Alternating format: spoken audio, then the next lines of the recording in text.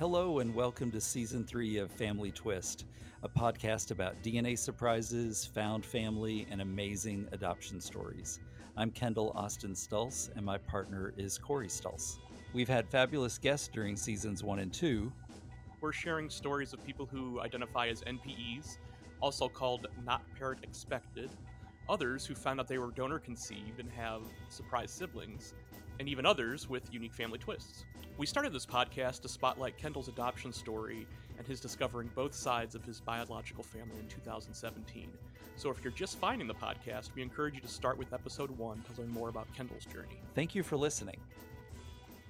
Our guest this episode of Family Twist is Corey Goodrich, author of Folk Song, a ballad of death, discovery, and DNA. Corey is also a musician, actor, painter, and, in her words, all-around bad. Welcome to Family Twist, Corey. Got that off my Instagram, didn't you? I did. I did. Yes.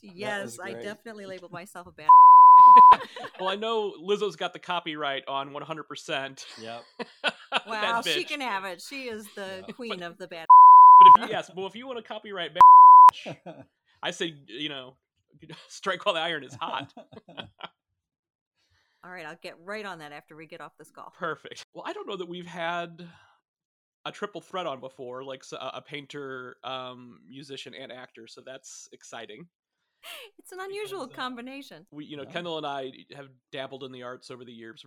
We're certainly supporters of it. I think we're better supporters than we are participants, but but we certainly appreciate the arts. Yeah. Well, I do too. I mean, my husband calls me the creative shark because you know how sharks can't stop swimming or they'll die. That's sort of me. I can't stop creating stuff or I think I will die. So That's great. Keep doing it. The painting is part of the story too, which I will be happy to talk about that. But I've been an actress. Yes, because I was looking at your paintings today, and the female figure paintings in particular were extremely striking, and it's like your eyes know what your eyes like, right? So, and I was immediately drawn to those. Fantastic. I mean, I guess we could start there, and we could always backtrack. Can you talk a little bit about the paintings? Sure. Well, that it connects to my DNA discovery. When I made my DNA discovery, that I had a different, which I'm getting the cart in front of the horse here, but that's okay. My biological father was a chemical engineer, but he was also sort of an amateur artist. And one of his principles that he taught his other children was that anybody can be an artist. You just need to put in the work and learn the rules. So after I made the discovery and I was really depressed and trying to figure out, I would never meet this man because he had passed away the year before, I thought, well, maybe I'll just paint just to see out of curiosity if I have any of his talent, or maybe I can connect with him spiritually or something. And lo and behold, I found a talent I had no idea I had. I've never picked up a paintbrush in my life until I made this discovery. And in part, it was a little bit of art therapy in order to connect with him, like I said, and to work through some of my grief. But then it just kept going, and I fell in love with it. And now I paint any chance I get, and that's sort of my other career here now too. So, and it is truly a gift I never would have discovered had it not been for the traumatic DNA discovery. Right. I think that's awesome. And I think that's probably one of those things I've thought about, when Kendall and I retire, it would be fun to just be two old men sitting there painting. And he could have some talent that we're not aware of yet, because his father, we found out his birth father that, we met 5 years ago, does paint, or painted, and has some really good talent, as well as his half sister on that side. She's a very talented artist. So she's very good. That might be something that Kendall discovers at some point if he ever picks up. Yeah, you totally should, because it's amazing how much actually comes through genes, Well, and it's interesting too that, and Corey might have forgotten this, but with my adoptive mother, I did actually take painting lessons with her. And we both enjoyed it. She was much more talented than I was, but I was a very small child too. So, maybe I just hadn't developed yet, but we loved oil painting. And for me, my fondest memories of her have to do with that setting, with being in the art studio with her friend who was the teacher and how serene it was. Just it was calming. You could shut out the world and sit. It was very moving when I think about it. And of course, when you're a kid, you don't really know what you're experiencing. But I remember becoming a teenager and thinking, wow, that was a because I had lost her. She died when I was 10, and thinking back about those special moments that she and I had that she didn't really share with anybody else but me. You know, That's really beautiful. yeah. Yeah, that's and it's meaningful too. I had a conversation with someone the other day about, what makes good art and the magic that sort of happens. But I think the magic is the doing. Hmm. That's what's beautiful about creating, and the product, the end result is great, but Right. you make magic when you're making something, and to have Hmm. shared that with your adoptive mother is a really bonding, beautiful thing. Yep. Well, we're definitely going to link to your artwork in our show notes for the episode so people can take a look. But can you talk a little bit about the female figure paintings? There's stars in there. I'm getting a very like ethereal, cosmic, vibes from them. But I'll let you, talk about your art. But that's what I Sure. was getting from it. It's funny because people say that they're very whimsical and happy, and I did those during the pandemic because I had nothing else to do, and so I could take all the time and make the little dots and the little stars, and it was sort of actually a manifestation of my anxiety of the pandemic. But each of them kind of tells a story. There's one, he loves me not, and picking um, that when she's picking the petals off of a daisy, but everything is bleak in front of her, but everything is really beautiful behind her if she would just turn around and look instead of focusing on, whether he loves her or not. So each of those sort of tells, each of the women tells part of my story a little bit. Very, very cool. Well, now let's go back to the secret that you didn't know about. So, can you talk a little bit of just what it was like growing up for you and with your parents and siblings? Sure. So I am the youngest child of Tom and Ernie Goodrich, and they were divorced when I was 7. And I remember there were a lot of fights, and there were drinks being thrown across the room, and I tried to run away a couple of times because it was just chaos in the house. And I was 7 at the time. My parents divorced. We moved to Michigan with my stepfather. My mom married Jim, and I always knew that there was some secret. She would never talk about why they got divorced. I mean, and this was years later. Of course, I'm asking her when I'm a teenager and when I'm an adult, and she would never talk about it. She would. One time, she said to me, "Well, there are things you don't know about your father, Corey." But she didn't tell me what that was. Right. I pushed her, and she would just get mad. And so I finally, after I had my own first daughter, I just kind of let it go because I wanted to have a peaceful relationship with her, and so I let it go. But in retrospect, there were certain things that I remembered. I remembered being in a hotel room with my mom and a strange man. I remember the carpet. I remember the crib that I was in the hotel room. Remember being rescued from a fountain. I had fallen into a little fountain by somebody, and she would tell that story, and like it was familiar, but I didn't know who the person was. And one time when I was 16, I was in high school. We were looking for a picture for I think it was a Name That Baby contest in high school. And I came across a picture of a man holding a baby. And I turned the picture over and it says Corey, 9.5 months. I'm like, oh, well, who's this guy? And my mom said, well, he was a friend. I will never forgive Tom for what he did to him. Like, well, what did he do? And she said, well, he was jealous and he made him be transferred down south with his job, and then he died and had a heart attack and died. And so I remembered that picture. After she died, I immediately went through her stuff, in the guise of looking for things for her celebration of life. And but I was looking for that picture because I remembered this from when I was 16 years old. Right before she died, she had open heart surgery. We were out driving to go shopping together, and I asked her one last time, because I knew it was very likely she was not going to make it through the surgery. I said, why did you and Daddy get divorced? And she said, well, I had an affair. You knew that.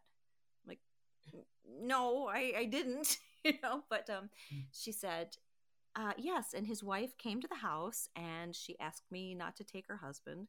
And she was very well dressed and she was very poised. And I really respected that. And I'm sitting and driving the car going, okay, what did you do? Did you leave him alone? She said, yes. And that was it. That was the end of the conversation.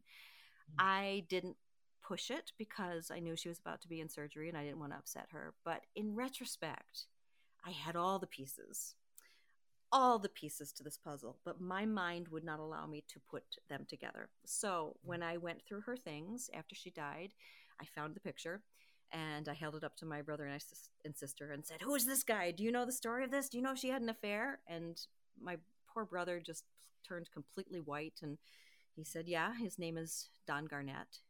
And I said, "Well, what do you know about him?" And he said, "Well, how much do you want to know?" And instantly, I'm like, "He's my real father, isn't he?" And he said, "Yeah." And they confirmed it. My sister knew. My mother had told her when she was 11. So the secret was me. And I had an idea, but I didn't have an idea. I used to joke sometimes that that my dad really wasn't my dad. But then I felt really bad because I thought, why am I making this horrible joke? I shouldn't be. And then it turned out to actually be true. So, What is the age difference between you and your siblings? my oldest brother is 12 years older, and then my sister's 11 years, and my next closest is 7 years older. Gotcha. Okay, so they would have been when you were born. They would have been old enough to understand what the Right. situation was. Yeah, and that's what the fights were about. They remembered all those fights, but So your parents stayed together for 7 years. right. I don't know why. That's the thing. Like, I can't really, because they're both gone and because my biological father is gone too, I can't get answers to any of these questions. So Hmm. I've actually found out that it was true. I have a new brother, and he confirmed this that my father, Don, was transferred down south to Texas. And that's where he met his next wife, and who was the mother of my brother, Lee. So uh, I guess what had happened is my father knew about the affair too, so he knew that I was Don's kid, but he chose to keep that secret as well and to raise me, and I'm eternally grateful for that. But he had him transferred to Texas, and I think the relationship ended then. So Did Don have children before you? Don Oh, had okay. two children with his current wife, which is the woman who came to the house and asked my mother not to take her husband. I'm actually meeting Michael, who's the oldest brother, next week. He's coming here to Chicago. So I'm meeting him for the first time. Oh, Wow, wow. awesome. Yeah. So I imagine for him and his sister, I imagine there's a lot of pain surrounding this because I'm the child of an affair that broke up their parents' marriage. Mm-hmm. So I totally get that sort of hesitance to meet me, as opposed to my younger brother, who we instantly like. He came to Chicago to meet me, and we've traveled. We went to Thailand and Spain and Bali and Italy together. We've just like we're fast friends. He's my best buddy now, and but it was different for him because there wasn't as much pain in his parents' marriage. So So this all comes to light after your mother's gone, so you can't ask her any follow-up questions. And I imagine your brother and sister only know so much because they were kids at the time too. right, right. So I get little bits and pieces, and my aunt told me a little bit, and my childhood best friend, who also knew, who was my age, like, how the heck did you know it? She found out when she was 7 when I moved away, and kept that secret for all those years too. So I get little pieces of it. A lot of it as an actress, it's easy for me to sort of imagine and step in her shoes and kind of put the puzzle together. I'm not entirely sure I'm 100% accurate, but I can make a pretty good guess at what happened. And Who are these people that can keep this secret? I mean, I don't know. I mean, maybe that's just me and my family and most of my good friends. Like, don't tell us if you don't want Yeah. somebody to know. Yeah. It would get out quickly in Yeah, Corey's family. yeah. it's amazing that they did. I mean, I don't know if there was fear in there or not wanting also to upset my mom, or I don't know. I don't know. Mm-hmm. How soon did you reflect, thinking about like, was I treated differently by my dad? Did my brother and sister treat me differently? Did that happen for you?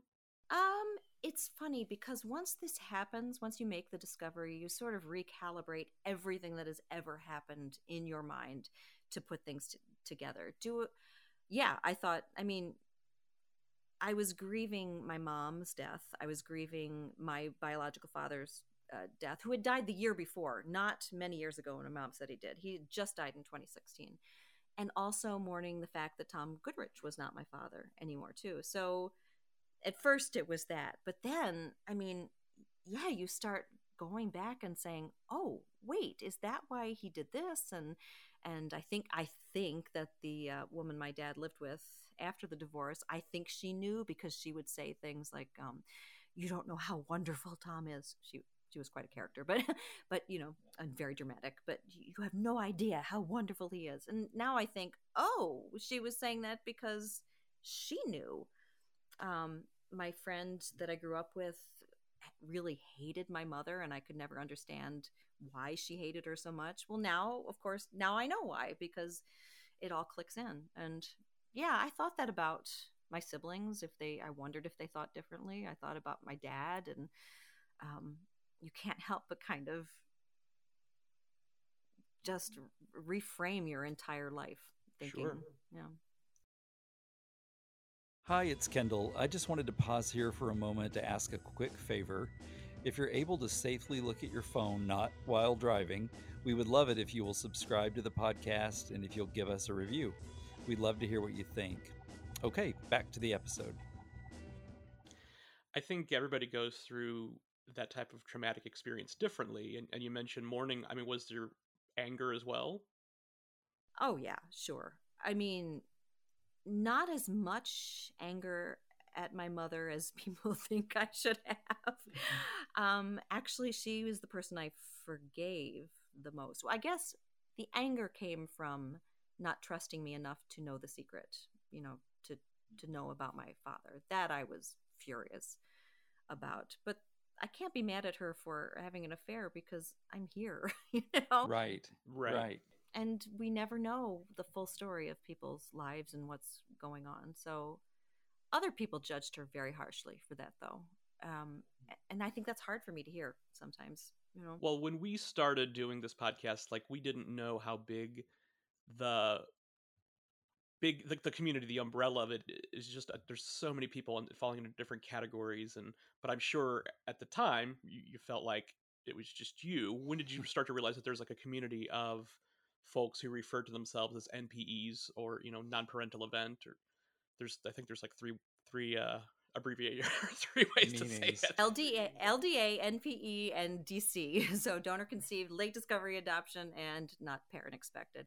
Pretty quickly, somebody referred me to the Facebook group, and from there, it was a lifeline to read stories from other people who were going through the same thing, because the extreme emotions and how long it took me to get over it, because nothing had changed in my life besides my mother dying, but nothing else had changed really. So why was I having an identity crisis, and why was I so depressed and angry, and 2.5 years into it, I was still just raging at the raging at the universe, saying, why is this happening? And that was a godsend for me. Sharing our stories, I'm a big proponent of folk music and storytelling, but sharing our stories about the things that we are ashamed of and our pain is really important for other people, because it lights a candle in the dark for somebody else who is struggling, and it can normalize the situation, and it can make people feel like they are not alone, because that is the worst feeling. And when you realize that other people are having similar emotions and experiences, it's a relief, I think, you know. Absolutely. How do you feel about, or what message do you have out there for women who are still keeping this secret, from a child? And then, what advice do you have for a child who's just found out, this bombshell?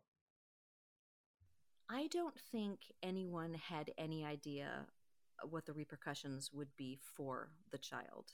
I think that, especially people of my age and my mother's generation, I think they thought they were doing the best thing, that it was better to keep it a secret.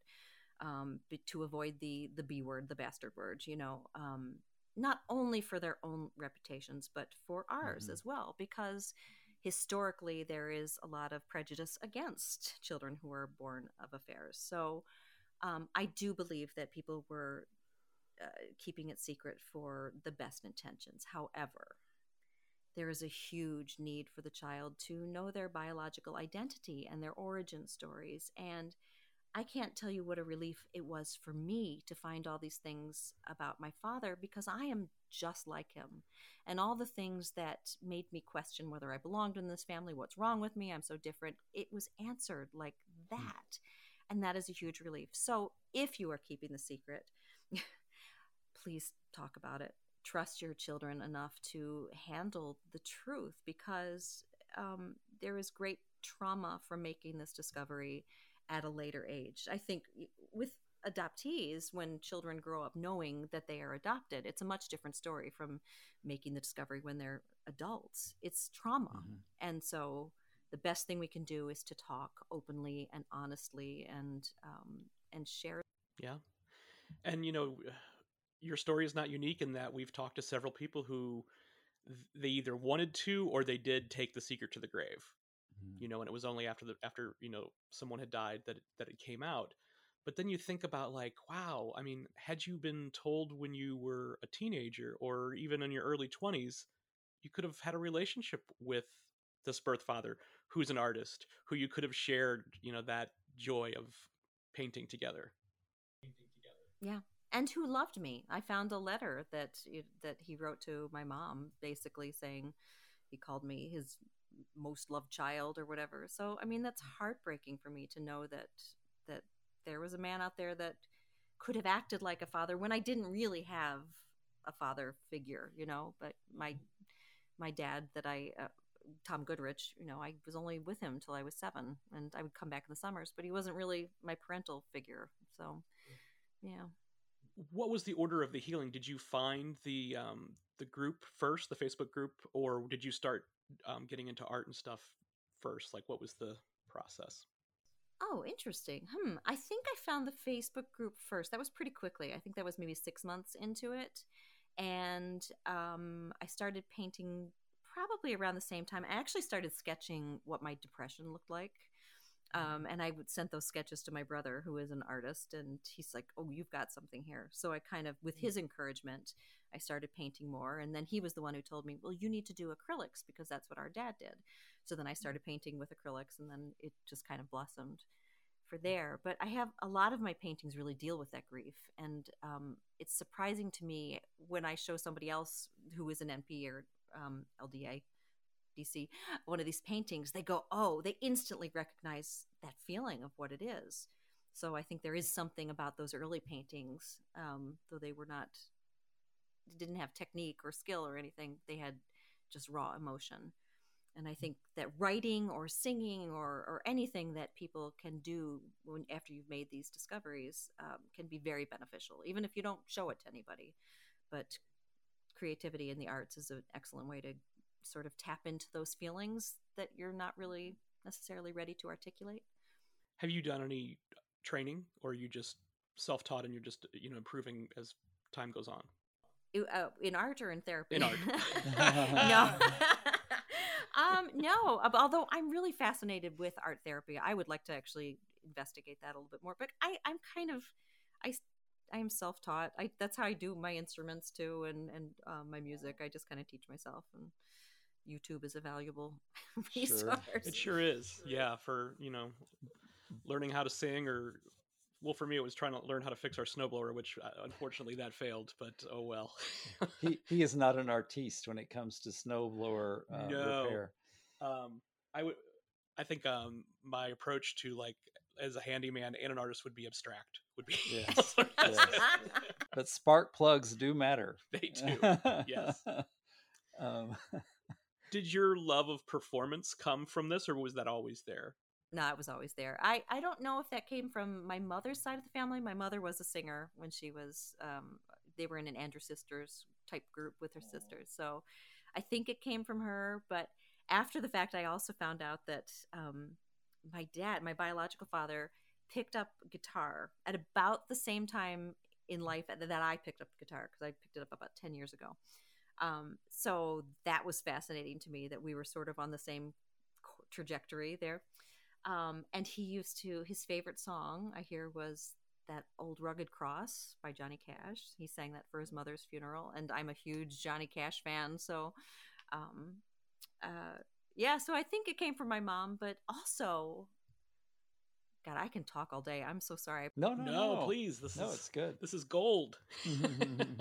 So I did hypnotherapy, which was actually really crazily beneficial. But you sort of go back to these key moments in your life and your youth, and one of the discoveries I sort of made was, she's like, well, why did you become an actress? And we went back to the place in my past, and it's because I needed to be seen, because my parents didn't see me as a child, because they were also involved in their own drama. And when I realized that, I just started sobbing, because it made perfect sense. That's why I did it.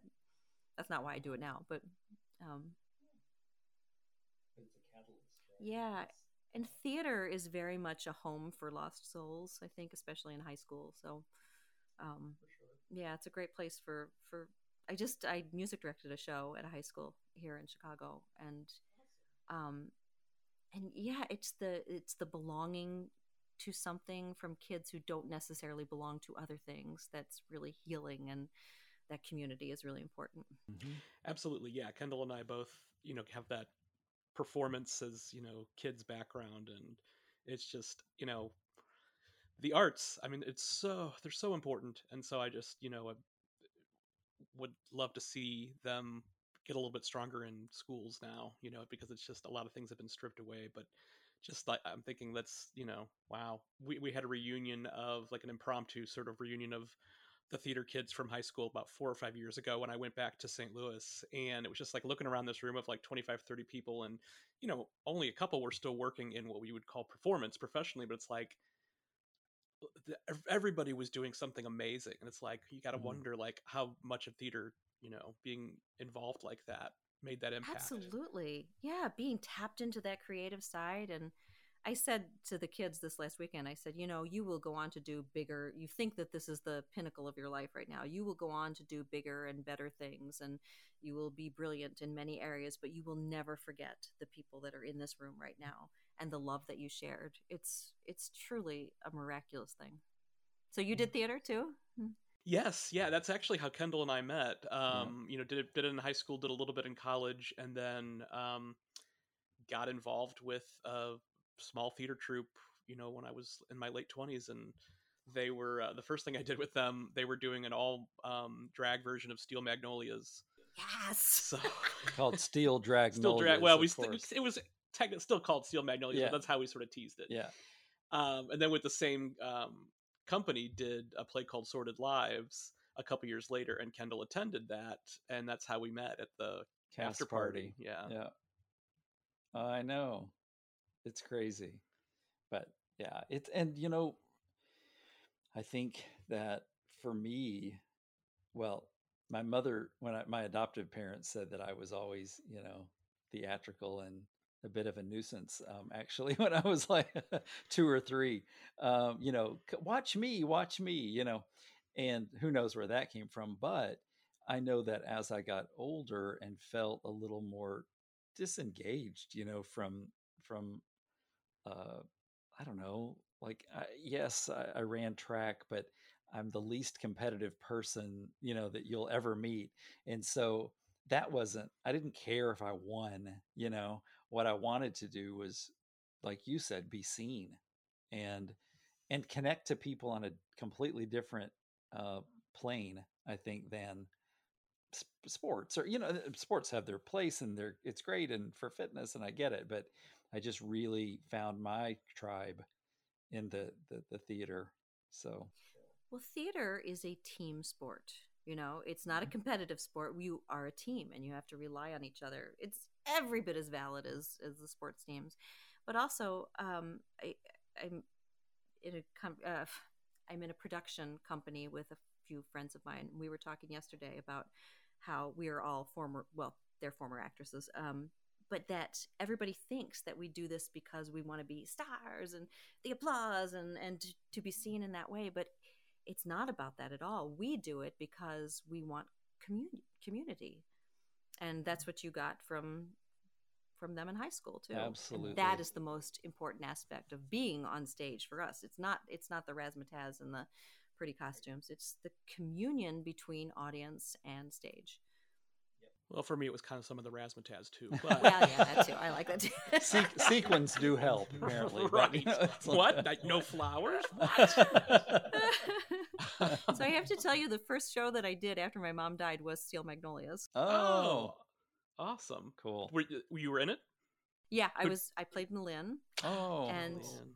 that monologue at the end where she's talking about Shelby and how they pulled the plug, I mean, it killed me every night because that's exactly what happened with my mom. So I was basically reliving my trauma on stage in front of 400 people a night. jeez. If it helps, you want to take a whack at me? I was Weezer. If you want to take a whack at Weezer, you go right ahead. It's a brilliant script, Yeah. isn't it? Oh my so gosh. funny. Yeah. Yeah, it's and the movie too. Like it's if I stumble upon it, it's like, well, unless I know what I'm watching for the rest till the end. Yeah. Oh, that's great. So how did you decide that not only did you want to be a member of the community, the NPE, community, but then also be a voice in it because you've gone on to do that as well. Mm-hmm. Well, it's partially because I believe storytelling is so important because storytelling builds empathy and builds connection with people. And since theater is my main mode of communication and music, that's how I communicate anyway. It was sort of a natural progression for me to do that. But also, I think that many of us who make this discovery, after we get through a lot of the grieving process, we feel this calling to share with other people, to write about it, to talk about it. I have somewhat of a platform from my acting and my music that I feel like I want people to know that this is trauma. I want people to know that there are resources that they can go to and stories from other people that they can listen to that will be helpful. And I want to educate too, and I think that's something that is pretty common among a lot of us. People don't know about the trauma of NPE discovery, and why would they? you know, Right. So if we have something to share that will make it easier for the next person who's going through this, I think we sort of have an obligation to do that. I agree. I Mm-hmm. agree. And the community's growing every day as more and more people are doing tests or those dirty little family secrets come out, one way or another. Yeah. What do they say? 10%. I think it's estimated 10% of DNA tests come up with a not parent Surprise. expected or Yeah. surprise. Yeah. Yeah. Yeah, and that's probably low. When you've talked about it, like with random people, doesn't everybody say, "Oh, I know somebody who," Yeah. Yeah. Yeah. And it's just become more and more common. I think when we, the first handful of times we told the story because we moved from California to New England, and so the first few times we told the story, people were fascinated or, oh, they get goosebumps or they tear up, but then it's really like, oh my gosh, I just heard about, such and such. And I mean, it's hard to encounter somebody at this point who doesn't know somebody who has gone through it, Yeah. Well, it's good because in doing what you're doing, we are destigmatizing things. It doesn't have to be a secret, which is where I think for many of us, the discovery of my biological father is not the painful thing. That was actually very healing for me. The painful thing was that the betrayal of people hiding it and keeping that from me. So if we can encourage people to not do that, then Something that's been really important to me, and it didn't I didn't know that it was going to be important to me, but showing empathy for the people who aren't yet ready to really confront all of the issues that come up, that's been important to me too, because it you know I'm not in your place, right? I was an adoptee who always knew I was an adoptee, and I meet people with stories like yours, and the people who haven't they don't feel comfortable naming their family members. They don't feel comfortable having the conversations that they need to have. That that hurts me. You know what I mean? Like, for them, it really does. Yeah, I think in this situation there is quite a burden to protect everybody else. And Hmm. at some point, I was asked by my stepfather. He said, "Don't talk about this. Do not tell anybody." So of course I am here and telling everybody. Oh, but people are on different timelines of when they can talk about these things, because if parents are still alive, if they don't want to embarrass their mother, they don't want to bring shame Hmm. onto their biological father's family too. Yep. So yeah, we're all on different timelines, and Yep. Right. Right. And it's good for me to hear that repeatedly because, when I think about it, my biological mother's other son is very distant from me, and you're describing exactly what I think he feels. I think he feels mm-hmm. it's his duty to, protect our mother and her.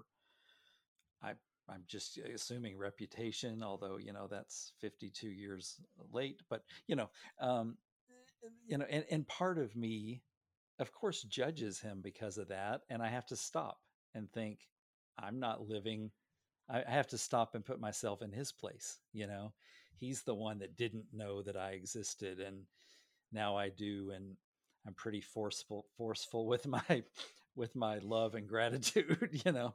Um, But yeah, it's not your fault, no. and you being asked to keep that secret or to protect her reputation is can be a burden, Hmm. Hmm. when for people who are already suffering. And not that you want to call people out and be mean. Of course, you want to be empathetic to the the mothers and the Sure. fathers in this situation as well, because they were going through things. But Yes. Right. at Right. some point, I, all of us who are experiencing this, have to choose ourselves and do what is right for us, gently, kindly, with compassion for the people involved, of course. But it is important to prioritize our own mental health and the things that we need sometimes. For sure. Absolutely. Yeah, and I mean, one of the main reasons we started doing this, and granted, we're communicating in a more public way than a lot of people are, in this situation because we're putting this out there for anybody to discover.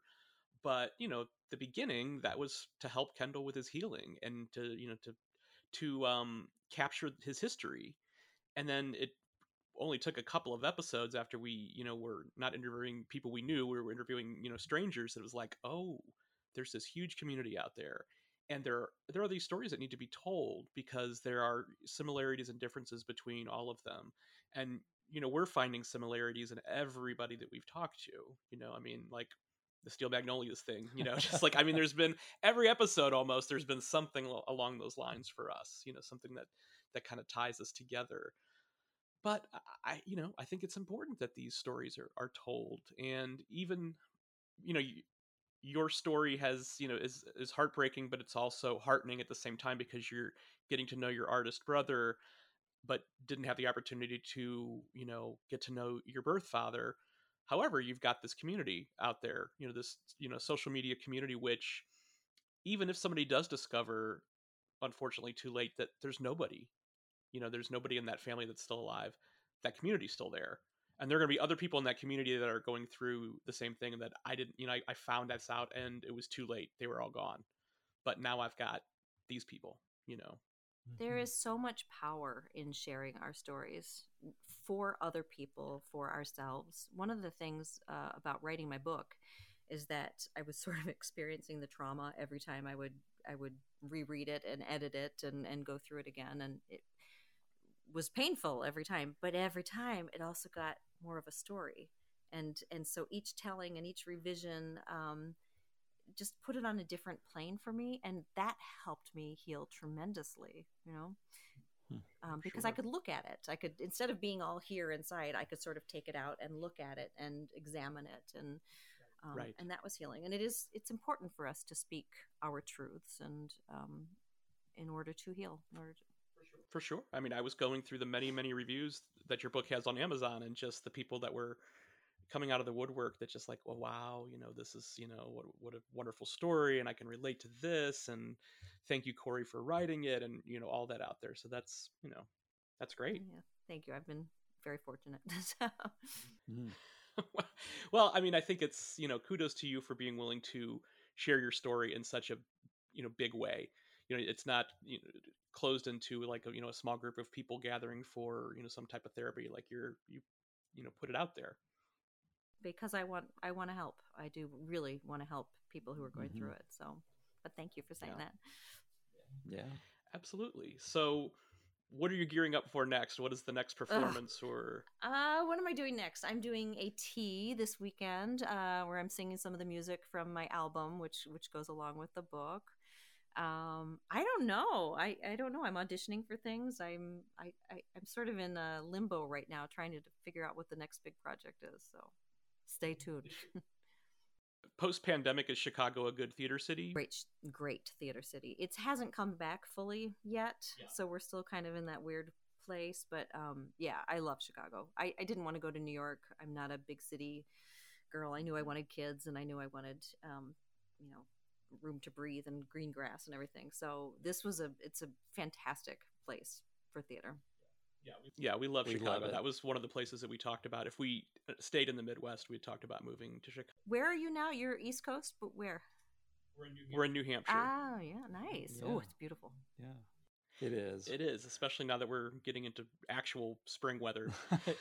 Although when I woke up this morning, uh, I asked the Echo what the weather was like, and it said it's currently snowing. And I looked out and it was barely, but I was like, it is April. This is ridiculous. Right.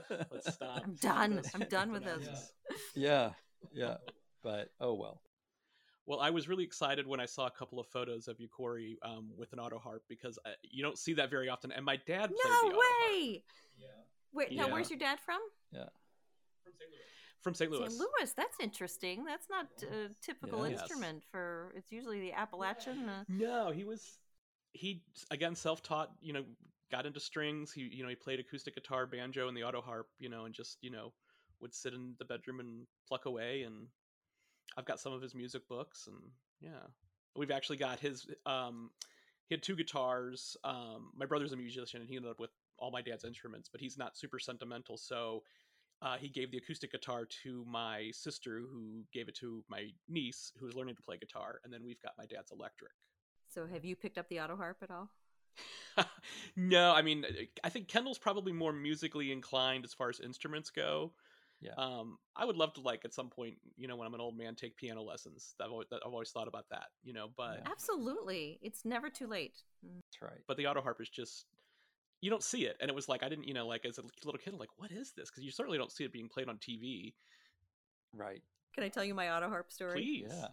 Okay, so I was doing Ring of Fire, the story of Johnny Cash, and the music director said, I want you to learn, I was playing June Carter Cash. He said, you have to learn the auto harp, and you're going to play these songs with the auto harp. And I'm like, Sure. what is this thing? I'm in Chicago. You can't find lessons Right. on an auto harp. So I did some Google searching, and I found a magazine called Auto Harp Quarterly, which there's not enough interest to do a monthly, but Right. quarterly we can get. I'm surprised there's a quarterly. Annually, maybe. Yeah.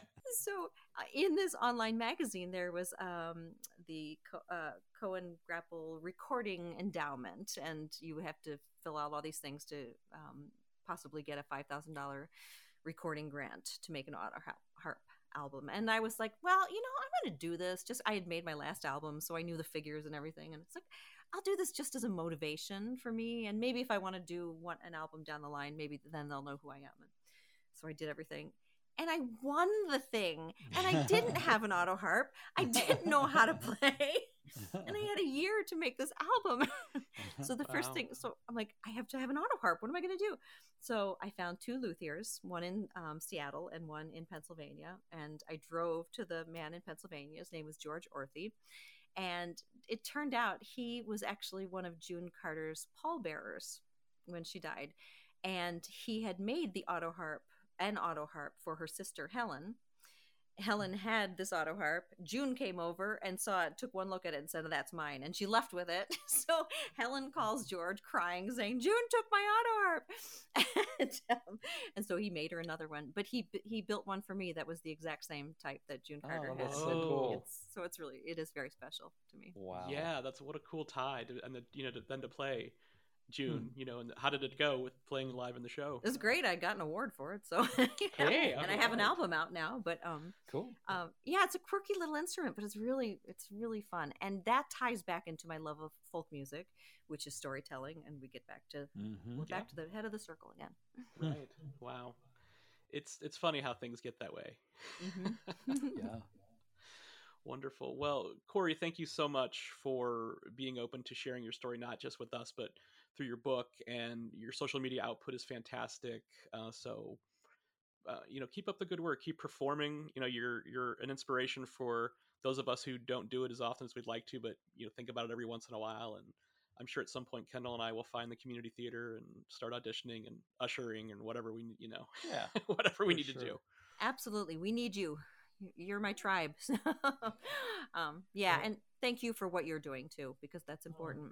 I mean, Corey told me a long time ago that this would be really therapeutic, and it has been. It's to your point.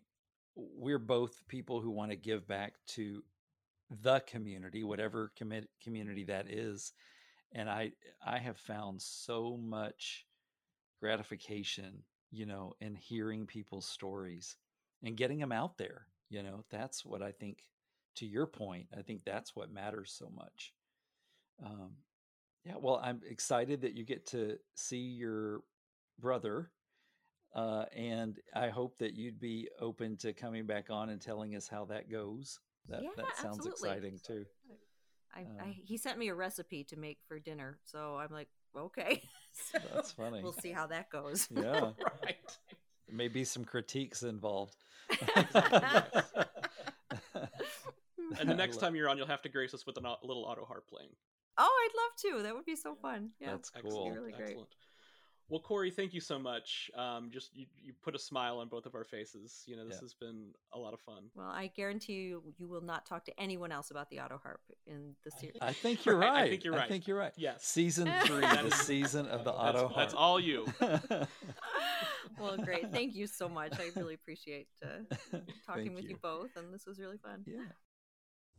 Thank you so much for listening to Family Twist.